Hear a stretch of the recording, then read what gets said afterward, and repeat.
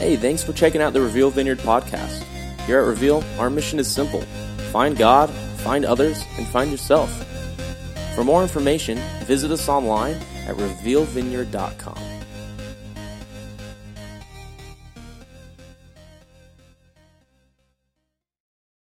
Let's go ahead and pray, and then we'll jump into the service. Lord, we thank you so much for today, God. I pray that as our bodies' temperatures try to cool down from all that heat, that you would help us just to clear the distractions from our minds and just focus on what you want to say to us this morning. God, I pray that as we give our offerings on the way out this afternoon or this morning, that you would just bless what is given, Lord, that you would give us the wisdom to use that money in a way that honors you, but also expand your kingdom here in the Surprise area, El Mirage area. In Jesus' name we pray. Amen. All right, so for those of you who weren't here last week, we started a new series called Starting Over. And the subtitle of that series was How to Ensure Next Time Won't Be Like Last Time. And so what we talked about is this idea that many of us have started over in life. So whether we're starting over in a job or starting over academically or we're starting over financially, and maybe you're starting over in a relationship, or you're starting over in your marriage even, or in a second marriage. The first marriage is in the rearview mirror, and you're starting over in the second marriage. We tend to see that there's this pattern of life where people can just keep repeating the same mistakes over and over again. And what we discovered last week is that we learn from our mistakes in the areas that matter the least, right? Like it only took you one time to IM every contact you had before you realize, I don't want to do that again. Or text message everybody in your contacts, hey, enjoyed last night. Your mom is like, what are you talking about? We only had to do that once before we went, I'll never do that again. Or a game or a sport, so something that you enjoyed, you learn really, really quick when it comes to the mistakes that you make. But we repeat our mistakes in the areas that matter most.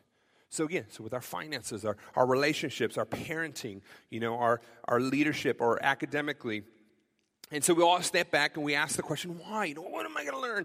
And we said that the reason why we don't learn is because we tend to buy into these three myths.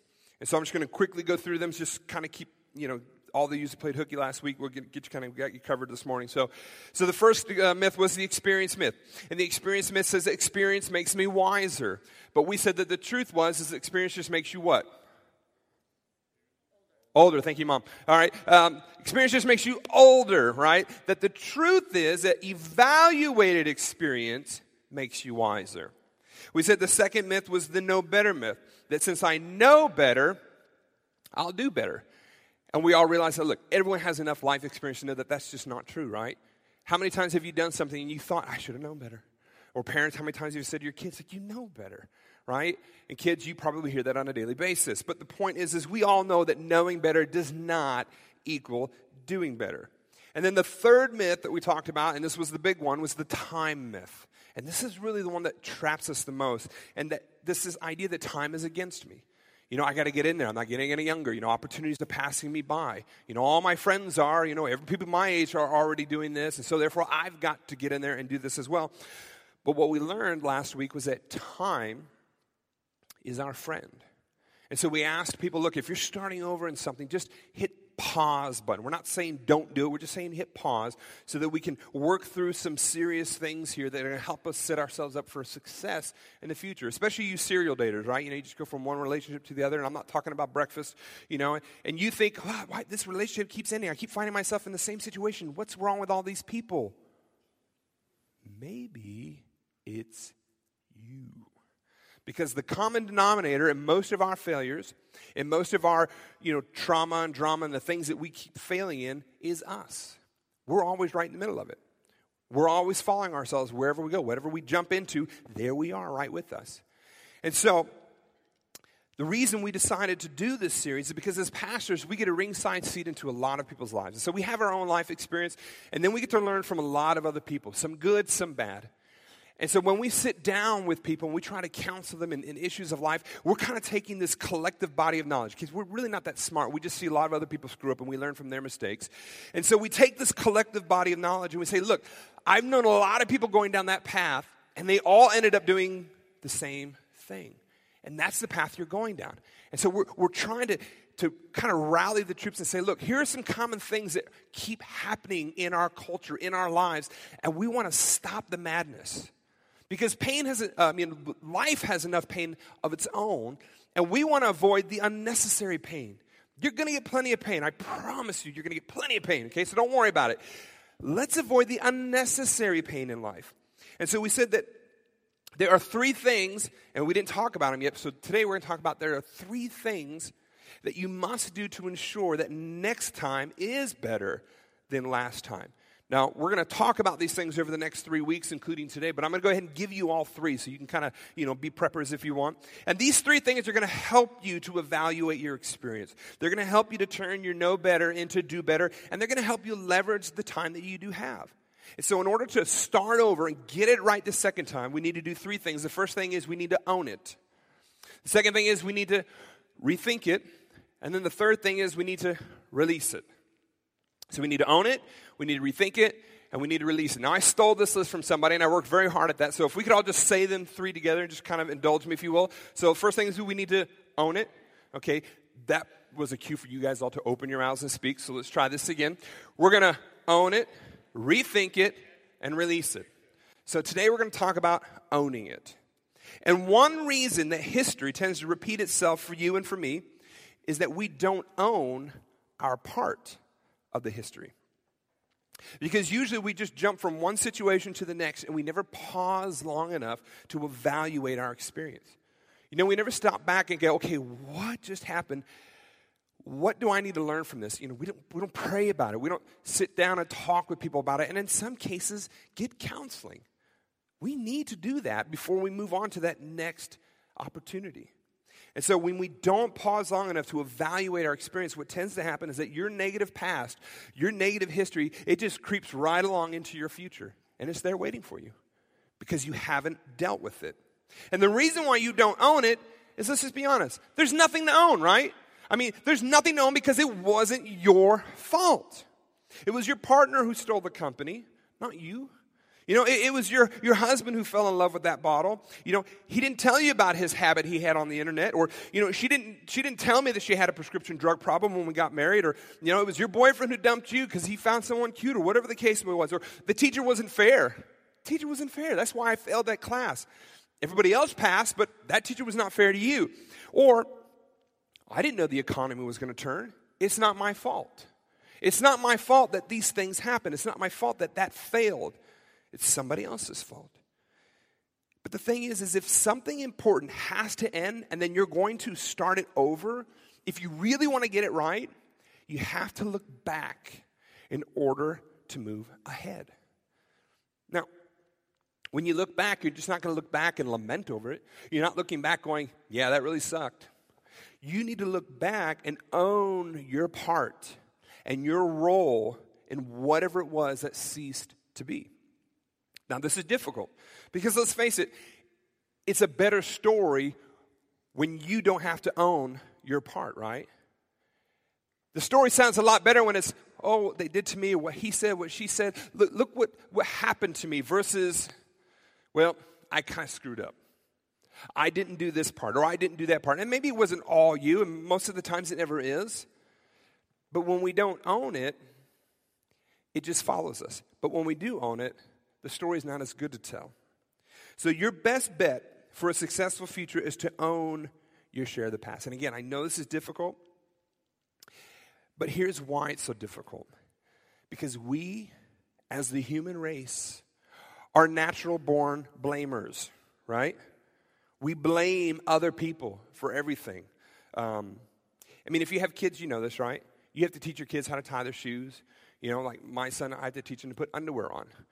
I don't know why. This kid can't figure out that he needs to wear underwear every day, but every day I have to ask him, do you have underwear on?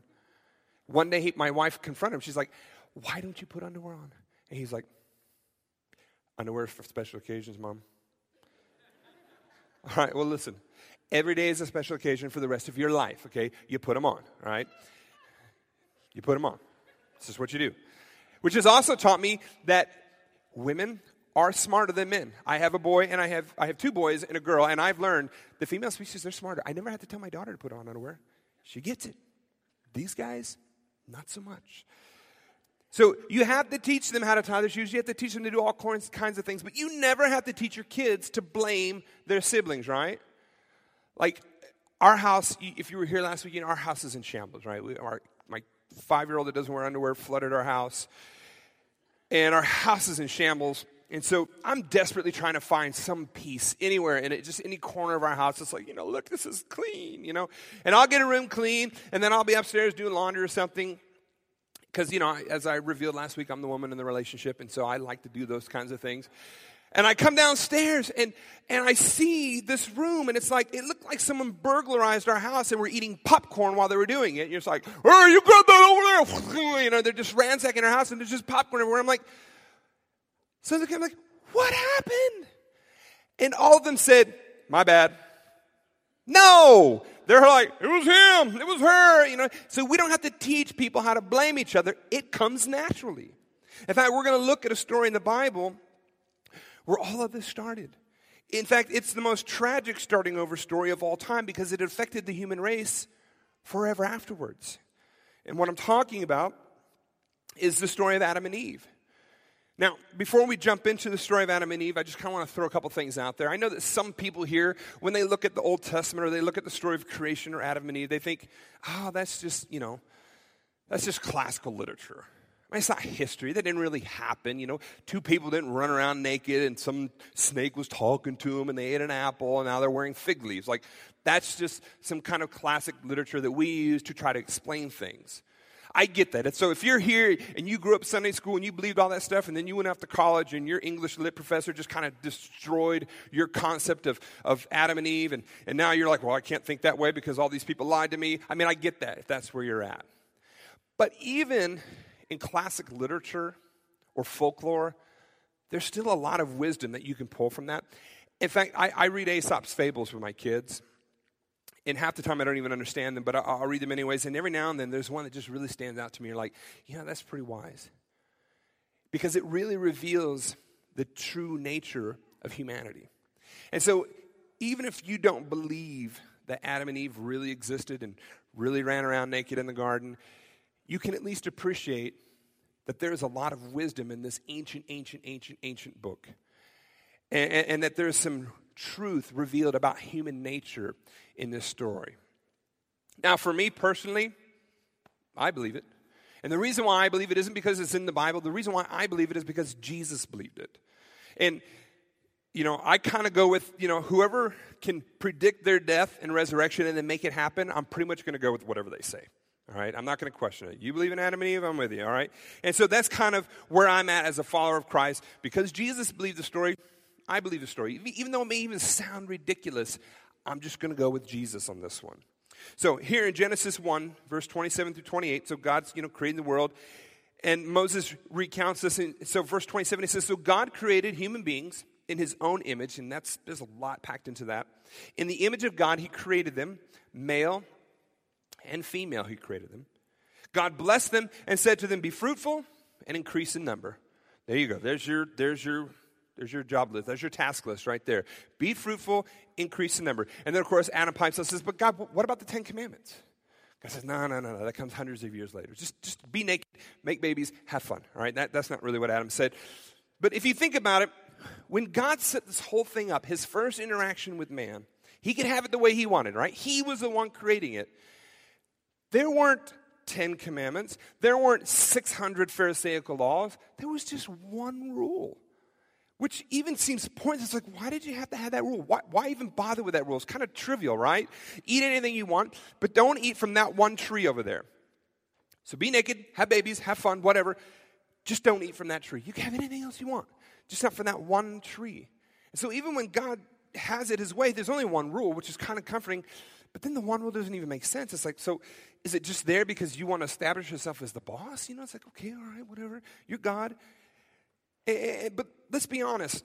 When you're a kid, before you had any life experience, because we always think of Adam and Eve as adults, right? But they were like, poof, adults. They didn't have like that childhood experience of reflecting upon it, going, yeah, I remember when I did that dumb thing. I'm not going to do that again. So they're these full adults with like a childlike life experience. And so as a child, when your parents told you not to look into something, what'd you do? Admit it, come on. You looked at it, right? So if your mom and dad say, all right, we're going away, it's Christmas time, whatever you do, stay out of that closet. You're like, boop, boop, boop, boop, boop, boop, boop, boop, boop, boop. And you're going to do everything you can to get, and you're not going to just like blatantly go, I don't care what they say, I'm going to the closet. You're going to try to be coy about it, right? You're going to try to trick your younger sibling to go into the closet. I need some toilet paper. It's upstairs in the closet in mom's room. Combination is 2525, unlock it. You know, so you're trying to set someone else up. Or I remember as a kid, I remember you had to like bump into things to try to get it open. Oh, you know, you'd fall into it. Oh, look, the door popped open. What's in here? Right? So when you're told not to do one thing, you naturally want to do that one thing. Because there's just something inside of us that's just stupid. And we just do it anyway. We have to know. We have to see. And so, of course, Adam and Eve, they go sideways. They go and they eat the fruit. And what happens here is when Adam and Eve broke that one rule, that one thou shalt not, what Christians believe and what even Jews believe as far as the creation story is this is when sin entered the world and made a mess of everything. And maybe you don't believe in sin, right? But the truth is it's still there. You're still a sinner. And here's why I know that, whether you like the word sin or not, is you don't even live up to your own rules, right? So if you don't believe in sin, you still have your rules of life. You know, thou shalt go to the gym 3 days a week. Thou shalt eat better food. Thou shalt do all these things. But you don't even live up to your own standards. And so you know you're messed up. You know you break your own rules. You don't need the Bible to tell you you're messed up. You already know it. I know it. Not about you, but about me. So we know that this world is kind of wrecked. And so for us as followers of Christ, we believe that this is where it started, that sin entered the world. But the thing is if you don't believe in sin, well, you don't have anyone to blame. As Christians, at least we do. You know, it was Adam and Eve's fault, right? So we get to blame somebody. That was supposed to be like light humor. I didn't deliver it well. I'll take that much of it. I'll own my part. How's that? So in Genesis 3:8, it says this, then the man and his wife, after they, brought this mess into the world, they heard the sound of the Lord God as he was walking in the garden in the cool of the day, right? Pretty little scenery. And here's what they did. And they hid from the Lord God among the trees of the garden. Now, first of all, this is kind of a dumb thing to do, right? How are you going to hide from God in his own garden? Like he's not going to find you, right? He's just going to be walking, where are they? Where are they? Adam? What are you doing under that bush? Right? But here's the reality. When we do something that's stupid, we try to hide it. Like our natural instinct is to try to cover it up. Try to hide that habit. Try to hide, that thing, our part. We don't like to own our part. We try to hide it. And we're going to hide it as long as possible. But then when we get caught, we'll say, I'm sorry. But the truth is the only reason why we even said it is because we were caught. Because it is in our nature to try to hide our part of the failures in life. And so this is what they do. And the interesting thing about this scenario, kind of a side note, is when Adam and Eve wrecked the world, messed it up for all of us, God didn't stand outside the garden and call them out. All right, you two, come on out. I know you guys screwed things up. Let's go. Let's come on out here. Let's face up to what you've done. No, instead, he goes looking for them. Isn't that interesting? When they've done the worst thing they could possibly do, God goes looking for them. And I think some of you may need to hear that. That even in the midst of the worst thing that you have possibly done or are doing or about to do, God will come looking for you as well. Personally, I take comfort in that. So here it goes on, it says, but the Lord God called to the man, where are you? And he, meaning Adam, answered, I heard you in the garden, and I was afraid because I was naked. So I hid. So God responds, he says, who told you, because he knows there was a who involved, who told you that you were naked? Have you eaten from the tree that I commanded you not to eat from? And Adam stands up, he says, you know what? Yes, I did. And I take full responsibility for my actions. Do with me as you will, but leave Eve out of this because she's innocent. Now, for those of you who are not laughing and you wonder why everybody else is laughing, okay, they grew up in Sunday school. You didn't, that's okay. It's all good. We're all welcome here. That's what he should have said. That's what he should have said, right? He'd be like hailed as the wisest man in the world if he'd ever said that, but he didn't.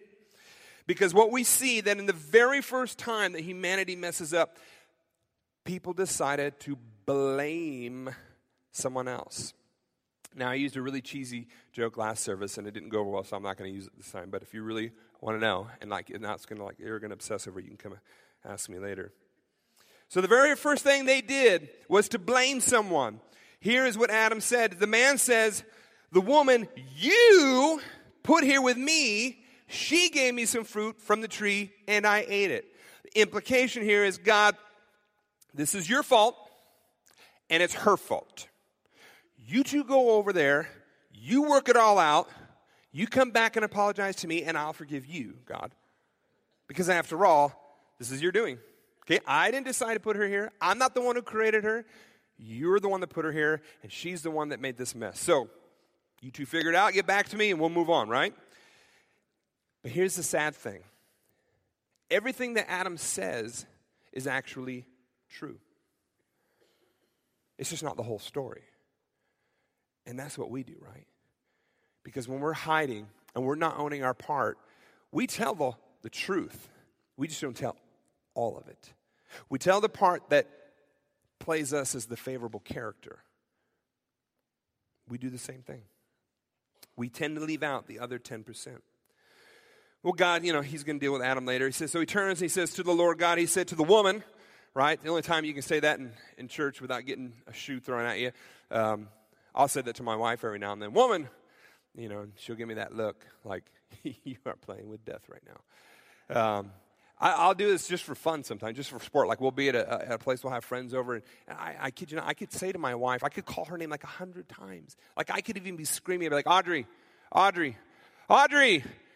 She won't hear anything. So finally, I'll have like a buddy next to me. I look, I'm like, dude, watch this. Woman!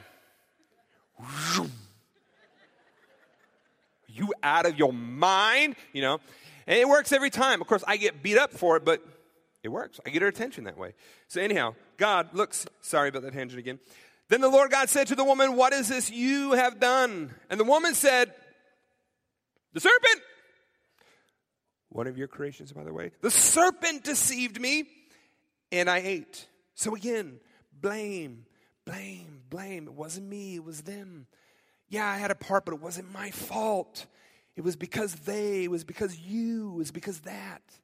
They didn't own their part. And the truth is this, you can blame your way into the future, but you can't blame your way into a better future. Because when you blame enables us to smuggle our issues into the future, right? You're able to hide that habit that was destructive in your relationship. It didn't get exposed because after all, she did this or he did that. But when you move into the next relationship and you think you've detached, you think you've been freed from that experience and you're going to start new, right? Start over. But what you don't realize is hitched right to your side is that past, that habit, those instincts, your tendencies that you've yet to own. They just follow you right into that next relationship, that next business venture, that next whatever. It's right there with you. And this is why blame sets us up for a repeat performance. Because we've yet to really learn from our experience. Because we've yet to own our part. And see, when you own your part of the past, it drops the emotional temperature.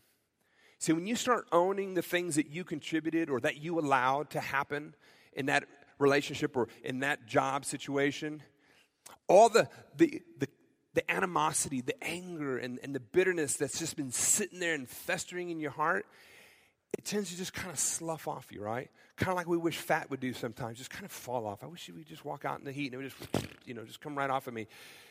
But that anger and that bitterness, that stuff just kind of goes away when you start owning your part of the story. Because when that temperature comes down, you start having clarity. And clarity is what you really need in order to move forward and be successful in the future. Because if you can't clearly see what happened and what your part was, you're just going to find yourself right in the same situation again. I love the way Jesus puts it in Matthew 5:8. It's a very short verse in this big sermon he gives. And he says, blessed are the pure in heart, for they will see God. You see, so right away in that we see that there's a connection between purity and clarity. There's a relationship there. That as our heart gets cleaner and cleaner, our ability to see becomes clearer and clearer. And so when we own our part, we clean our hearts. And when we clean our hearts, the temperature goes down. And when the temperature goes down, we see clearly, which results in better decisions. And ultimately, that's what you want, right? You want to make better decisions about your future because you don't want to repeat the past. So if you want to see all of yourself make it into the future and in a healthier way and start over again, you've got to come out of hiding. And you got to just own what your part is. It's painful and it can be shameful, but it is beneficial. And there's a lot of things in life like that, right? Like I heard Jim Burns say once, and I don't know if it's his original saying, but I'll give him credit for it. But he said, look, life is full of two options. You either have the pain of discipline or the pain of regret. The question is, which one do you really want? And if I'm being honest, I kind of vacillate between the two. It's like, oh, the pain of discipline is so hard, but I'll just take the pain of regret. But then you go, oh, this was stupid, and you want to go back over here. But the reason why you keep cycling is because I'm not learning or valuing and I'm experiencing, hey, what do I need to do differently? What's my part? What have I owned? So your homework that you won't do unless you do it today, all right? You need to do it today. When you leave, you need to go home and sit down and do this because otherwise you're going to wake up the next day and you're going to be like, oh, yeah, that was a cute little sermon, whatever, I'm done. I'm moving on with my week. Here's what I want you to do. I want you to draw a circle. Get out a piece of paper, draw a circle, and what that circle represents is the sphere of blame, all right? So that failed relationship, that bombed, college experience, that cycle of relationship failures, that broken marriage, whatever, finances, whatever. I want you to color in what part is yours. So some of you may say right off the bat, you know what? It was half them and half me. Like, that's very noble. But let's just be honest, nobody's going to say that, right? None of you are going to go home and say, yep, 50% is me, all right? We don't do that. And even those who are altruistic may even say this. Like, when I've sat and counseled with people and you hear their story and you're trying to help work out conflict resolution, I don't even see this, right? I don't even see 25% me, 75% them, okay? This is what it normally looks like, all right? When I ask people to draw their piece of the pie, it's usually that. Because here's all that they did to me, right? Here's all the things that they took from me. Here's all the pain that I went through. Here's all the shame that I endured because of them. And yeah, I have my part, but that's all of them. And the problem is, you're so obsessed about what other people did to you that made your situation fail that you don't see your part. And so you're obsessed, and you're obsessed, and you're focusing on it. And the truth is it hasn't helped you because you're still angry about it, right? You're not getting any better. You're stuck. I've had people once, I remember there was some things that had happened, and there was some damage that happened to somebody. And I was talking to the person, I said, you know what? I know you don't want to hear this right now, but at some point, you're going to have to forgive that person. Oh, I can never forgive that person. No way, not after what they did. I'm like, that sounds noble, makes you sound strong, makes you feel strong, but here's what you're really saying. I'm going to slowly sip on this poison until it makes me so sick that I just die inside. I said, is that what you really want to do? Because that's essentially what you're doing when you obsess about what all they did. And you don't own your part. It's not making what they did good. It's not making what they did okay. It's not making you the more responsible party. It's just releasing you from your past. Because in order to make peace with your past, you have to own your piece of the past. Okay? You cannot move forward until you do this. So what's in that piece of yours, right? What's in that little sliver? Because let's be honest, that's what you're going to draw, a little sliver. What's in your sliver? And again, it may seem subtle, but as you start opening up and looking into what your part was, it may become very emotional. It may become embarrassing. As I've sat and met with people and counseled people and listened to their stories, here's some of the things that I've heard. Here's some of the things that I've said. I had a feeling something wasn't right. But I was afraid to dig around, afraid of what I'd find. Or, people I trusted warned me, but I wouldn't listen. Girls had your heart broke, Mama told you that boy is bad. You said, no, Mom, this is real love. And then it went bad. You ignored people that you should have trusted. Or how about this? I stayed too long. I stayed too long in that partnership. I stayed too long in that relationship, and I enabled them. They still did all that awful stuff, but I stayed too long, and I enabled them to keep doing it. Or I was greedy. I just had to have it. I was greedy. Or I was lonely. Everything on paper said, this is stupid, this is stupid, this is stupid. There's no way that's going to work out. But I was just lonely. Own your part. Or I was jealous. I was jealous of them. I was jealous of my brother. I was jealous of my friends. You know, they have all this stuff. They're driving this stuff. They've moved on in life. They've got all these things. They've got the 2.1 kids and the Honda Odyssey. And they've got everything that you're supposed to have a successful family. And so I just had to have it too. Of course, it wrecked me financially and I went into bankruptcy, but I just had to have it. I was jealous. Or lust got the best of me. You know, I thought I was justified because of what wasn't happening here. And this just felt so right. Lust just got the best of me. Or I didn't do my best. I got fired. Or I failed that class. And it wasn't because he was such a terrible boss. And it wasn't because they were such an unfair professor. It's because if I'm being honest, I didn't do my best. I had the wrong attitude. And I chose to give half of what I could have. Or I should have confronted him or them, but I was afraid. And now this. Or I should have left. I should not have stayed there. I should have left. But I was embarrassed. I cared too much about what they were going to think. And so I stayed. And it was the dumbest thing I ever did.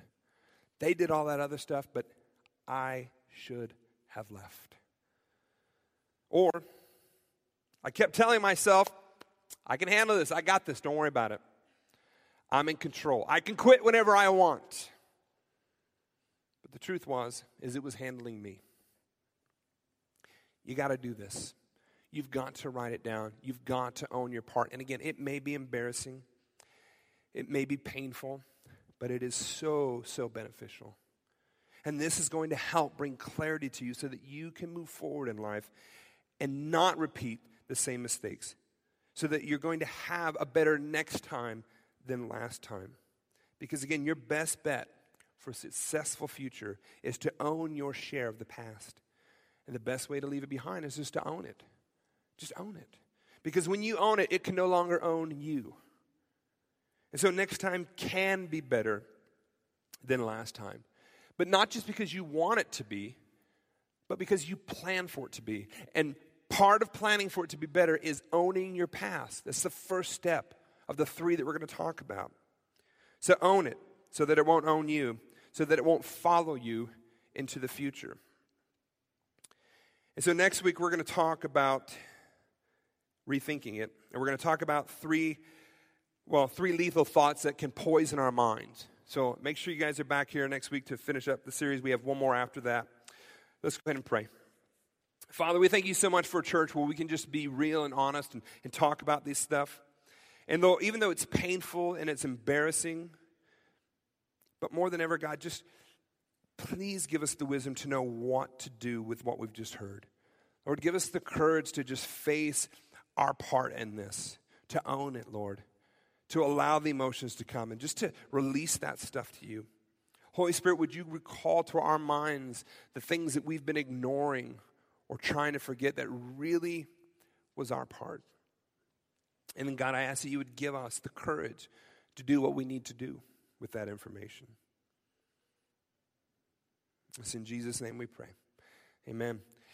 If you guys have any prayer needs up here, or if you want to get the owning it part off your own chest, come on up here. We're going to have our ministry team. Otherwise, please go home to that homework. It will benefit you, I promise. And we'll see you next week. Have a great week.